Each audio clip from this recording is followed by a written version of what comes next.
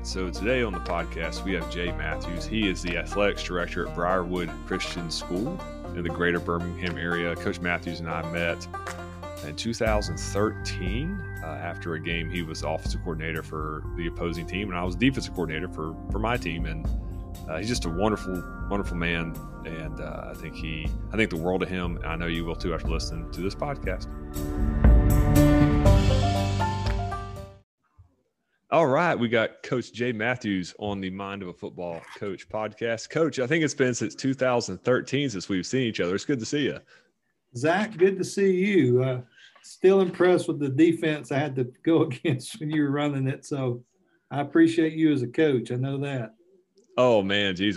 Coach, I stole that from a guy named Kenny Dallas, who I'll send a link to this to. And we just played 3-4-2 man, and we had really good players. Like, this wasn't – yes. I mean, good coaching is way more about having the guys, you know. But, man, your scheme was so good. It was so hard to defend. I remember that. I was like, man, this guy's a really good coach. I want to get to know him, you know. Well, I tell you what, I remember at least one of those years. I'm up in the box. I'm watching, and it's just a 3-2 box, what we call Bama box.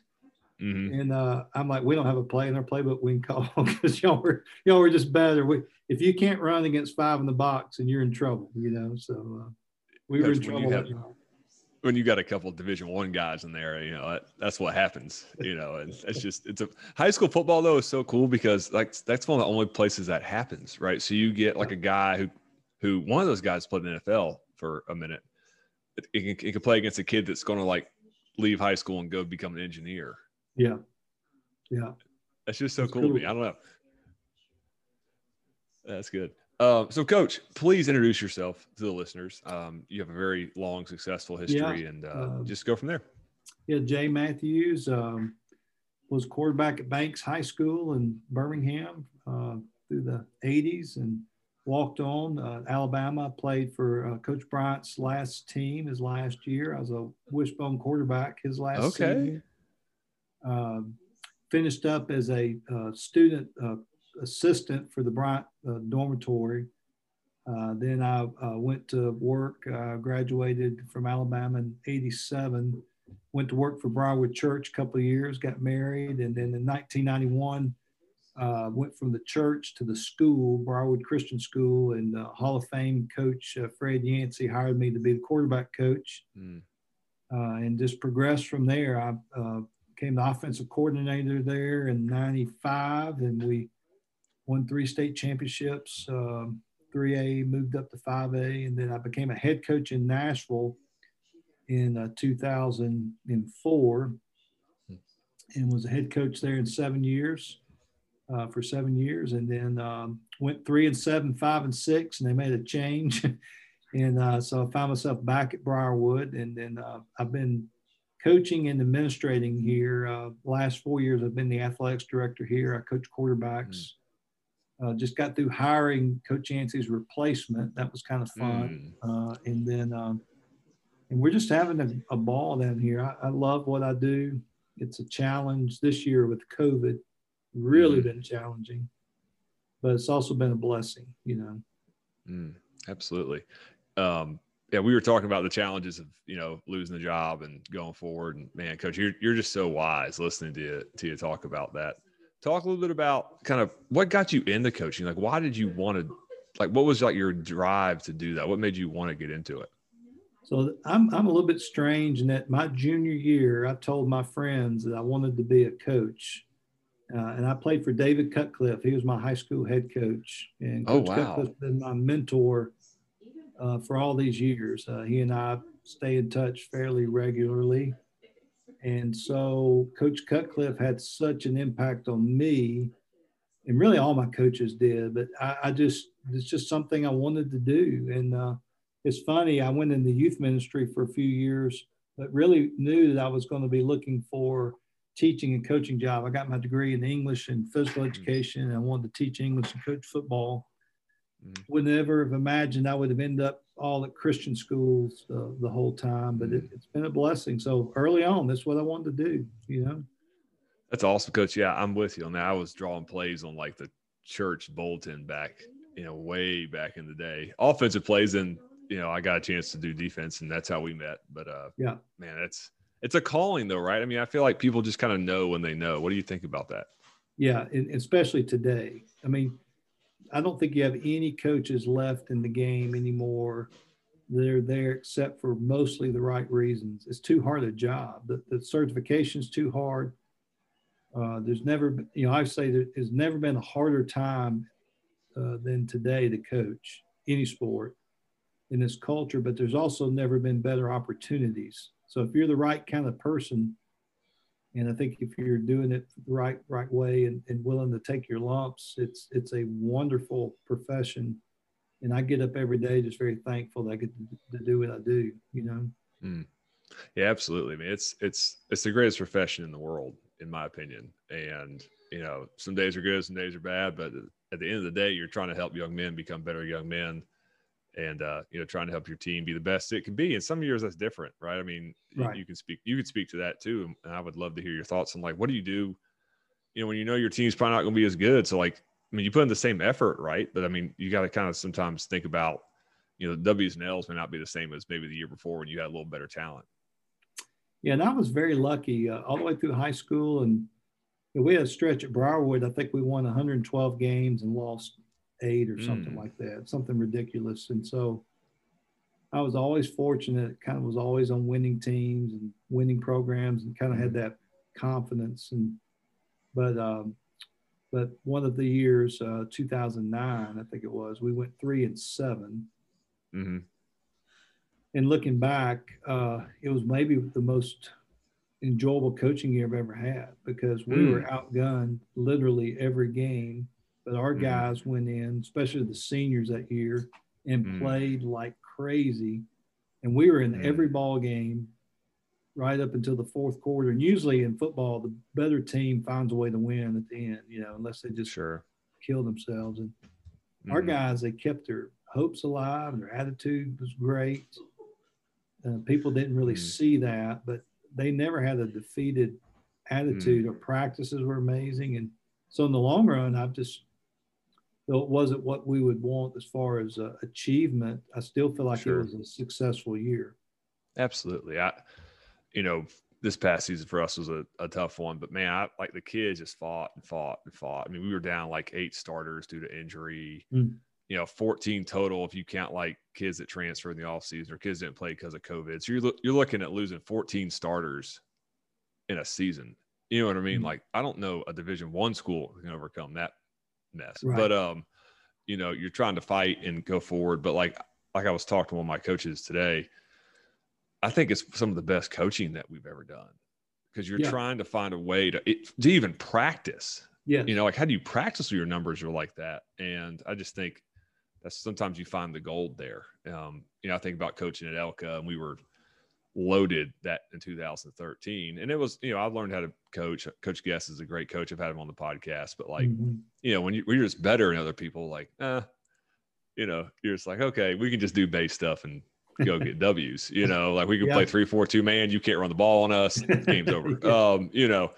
But man, it's cool. Like having to struggle through that sometimes. I think that's something I think some people miss. It is. And Coach Cutcliffe for years has used the term winning edges.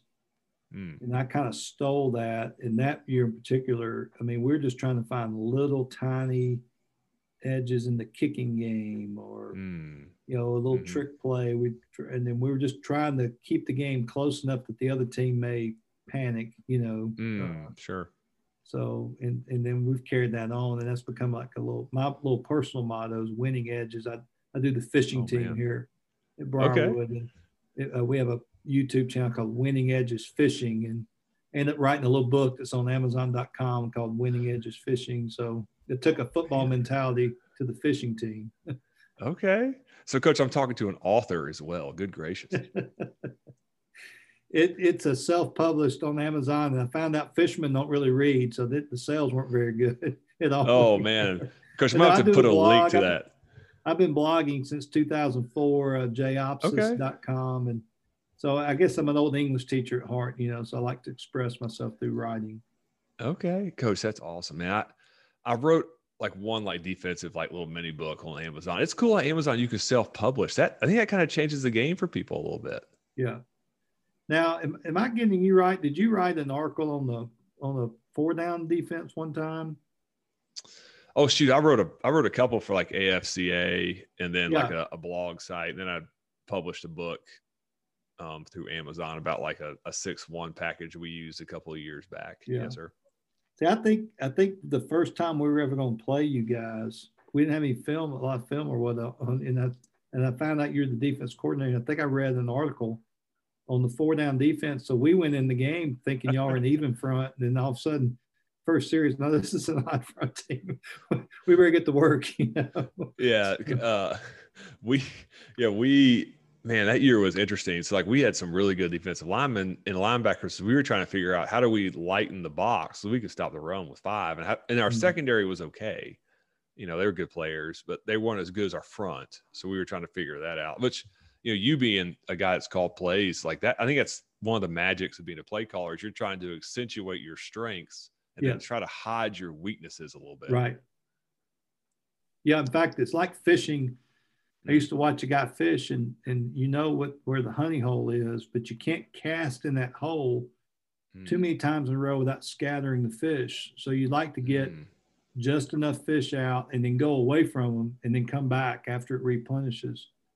So I've always felt like as a play caller, I know what the whole of the defense I'm trying to hit, but I'm trying to see if I can go to it, come back, go to it again a few times, and try to get as much out of that before you close that hole, you know. And if I make it too obvious, you'll close it sooner than I want it to. So you know where you really want to go, but you throw off of it a little bit of time just to try to keep the defense from making that adjustment too soon. I don't know if that makes sense, you know. No, it makes a lot of sense. I remember listening to Coach Malzahn. We had lunch with him one day when we were at Elka.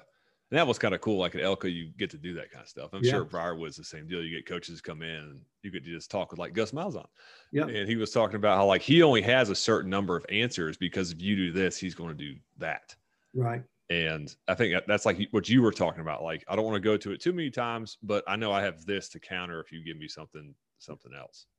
And it's tough. We played with a guy named Tim Castile for a few years that ended up playing Alabama in the NFL.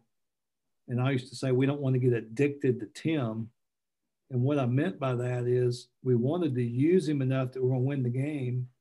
And we wouldn't want to lose a game and not give him enough touches, but we also wanted to spread the ball around and give enough of the other guys touches so that, one, they stay confident, and we've showcased that we have the ability to go to other things. And that, listen, we would actually have coaching fights about that because I could literally give it to that guy and we could score every time on just a few plays. But were we going to win a playoff game or state championship game later in the year? And his second year, he actually got injured in the state championship game. But because we had already showcased ability to move the ball without him, we were still able to go and move the ball and score points and win the game. So it's not an easy thing to do. And you're always second guessing yourself. And if you ever lose the game and didn't give enough touches, you really look like a dummy. But that's kind of what we used to talk about and do. Oh, no doubt, Coach. Coach, how did you end up transitioning into the administrative role? Is that something like you just were looking to get into, or because I know some coaches that listen to this podcast, that's something they have talked to me about wanting to do, is to go from a coach to an administrator. So it just became an opportunity for me. And I will say this, when you become a head football coach or even a coordinator, you become an administrator, whether you know that or not. I mean, so my 7 years of being a head football coach at CPA, it became less about coaching and budgets and meeting with boosters and, planning calendars and equipment inventory. And so if you're a coordinator or head coach in any large football program, you're learning the tools of administration. So that made it where, when I came back to Briarwood, they, I'd been a head coach and you're looking to not have a loss in salary if you can help it. So sure. Yeah. So it's a little bit about the position that they provide to match where you are. Of course, I came back, I was the dean of discipline for 7 years. Oh man. Which really was a, goodness gracious, you talking about a school of hard knocks. And then, of course, then I did facilities for a couple of years, and then the last 4 is AD. So I've done a little bit of everything in my 30 plus years of doing this. That's awesome, Coach. That's so good. I remember like we talked after the game in 2013. My first impression was, man, this guy's like first class. Like Coach is just a first class up front individual. And it speaks volumes about you. You would come over and even talk to me after a game like that. Well, you're so kind. Obviously that's been modeled for me my whole life. All the coaches I've ever been a part of have been, it's always been about class. Coach Bryant epitomized that. I mean, that's something he preached the state of Alabama every Sunday on the Bear Bryant show, show your class. So, and of course my relationship with Christ, love of Christ compels us to love God and love others. And we don't do it perfectly, of course, but so all of that being modeled and being in an environment where that's actually encouraged has been good for me. So I appreciate you saying that. That's a very kind thing. But I meet a lot of people in this business that are those kind of people. So that's what's refreshing about it. Coach, you got to tell us about what it's like to play for Bear Bryant. I mean, like, that guy is a legend. What was it like to play for him? Well, so it was his last season and he was not healthy. Looking back now, you can see that. So I don't think I got the true Bear Bryant effect.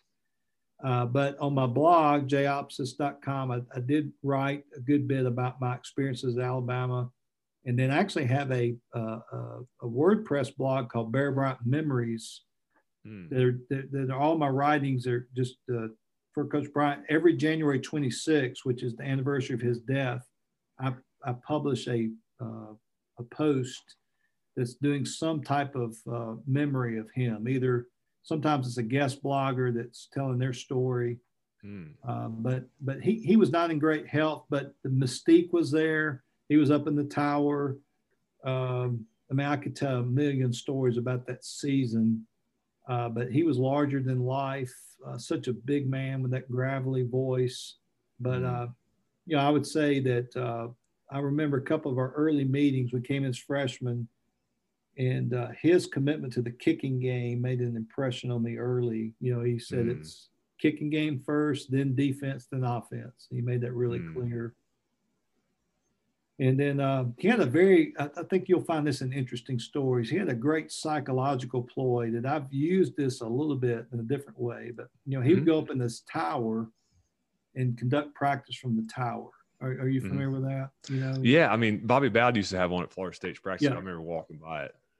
So his assistant coaches would come to us when we were freshmen, and he said, now you guys need to know this. He said, Coach Bryant isn't watching all of practice. Think about this now as a psychological tactic.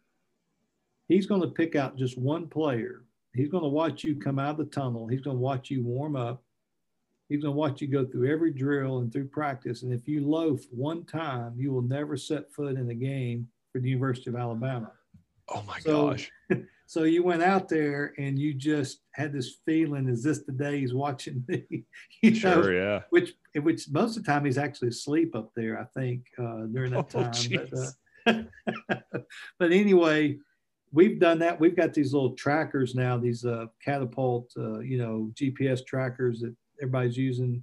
And I purchased some of those and put them on the players. It's the exact same thing. Now there's like this little private coach on their back just watching all their output for the practice, and they can't loaf. Yeah, no so doubt. It's really good.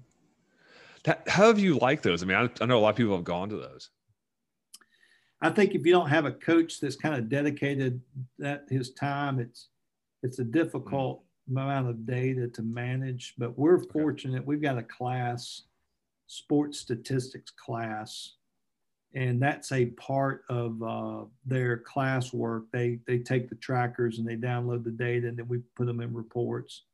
I will say this, they've been fine, but all they do is confirm what experienced coaches know is when your players' legs are dead and they need a little bit of rest. And it really confirms a lot of stuff we do by intuition. So I'm not against it. I'm not an anti-technology person at all, but the data usually just supports what you kind of pick up just by watching the guys, That's good, Coach. I mean, I think like I was watching something about Chip Kelly a couple years ago, and he was like first getting into that. I was like, man, Mm-hmm. is everybody going to go to this now? Some of us, we don't have the ability to do that. But I mean, like you said, like you kind of confirm what I thought. Like, hey, I mean, if you're a coach, you can kind of tell when your guys need like Yeah. some rest. Yeah.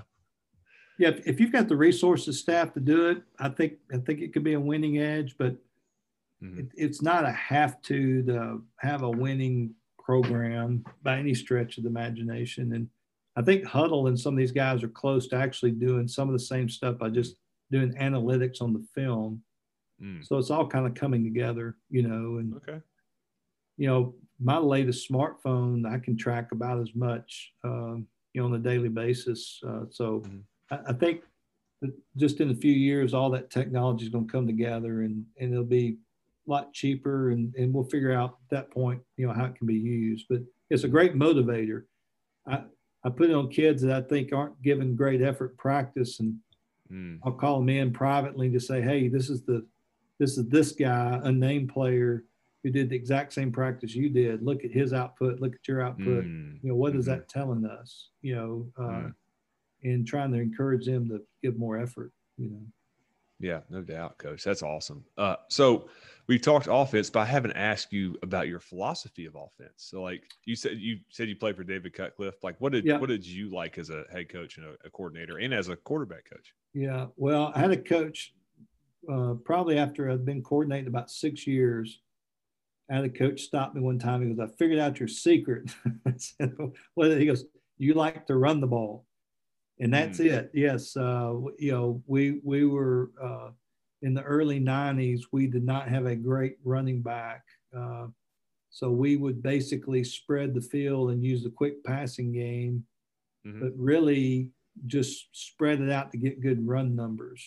So we've always been a passing team. I've got just a lot of different beliefs about the passing game, which is a lot of little things. It's not so much the plays. There's 1,000 little things, including protection. But to be honest, if you just said, all right, I never feel like I'm in control of a football game unless we can effectively run the football, But you better have the ability to throw it, because if teams stack the box and you can't throw, so we try to be balanced.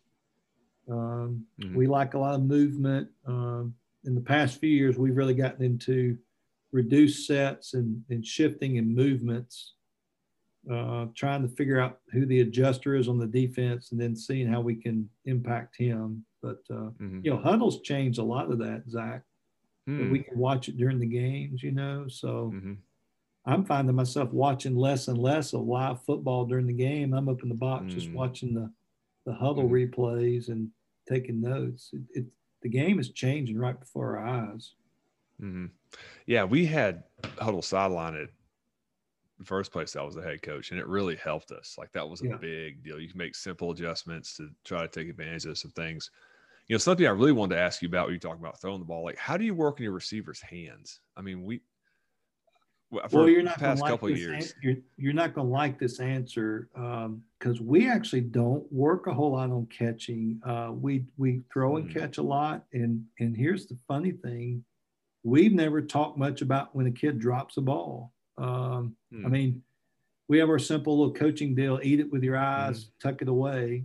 Track the ball with your eyes, tuck it away. And of course, we do all the drills and stuff, but it's almost like you almost don't draw attention to it. If a guy just drops one, it falls to the ground, we just say, well, catch the next one. And there's a little bit of a interest there. So we've never really talked about it, and we just kind of do it. In the early days, we were throwing it when no one else was. I mean, we were spread when spread wasn't cool.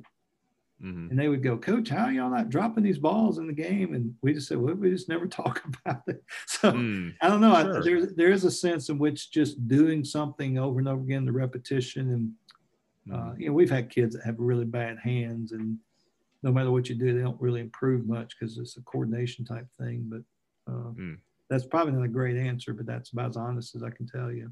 No, I appreciate that. I mean, because it's something as a head coach, going forward, thinking about, like, how do you help with certain positions, and how do you, like, make your receivers hands better? How do you help your running backs with ball security? Those types of things. I love Yeah. picking up the little things like that.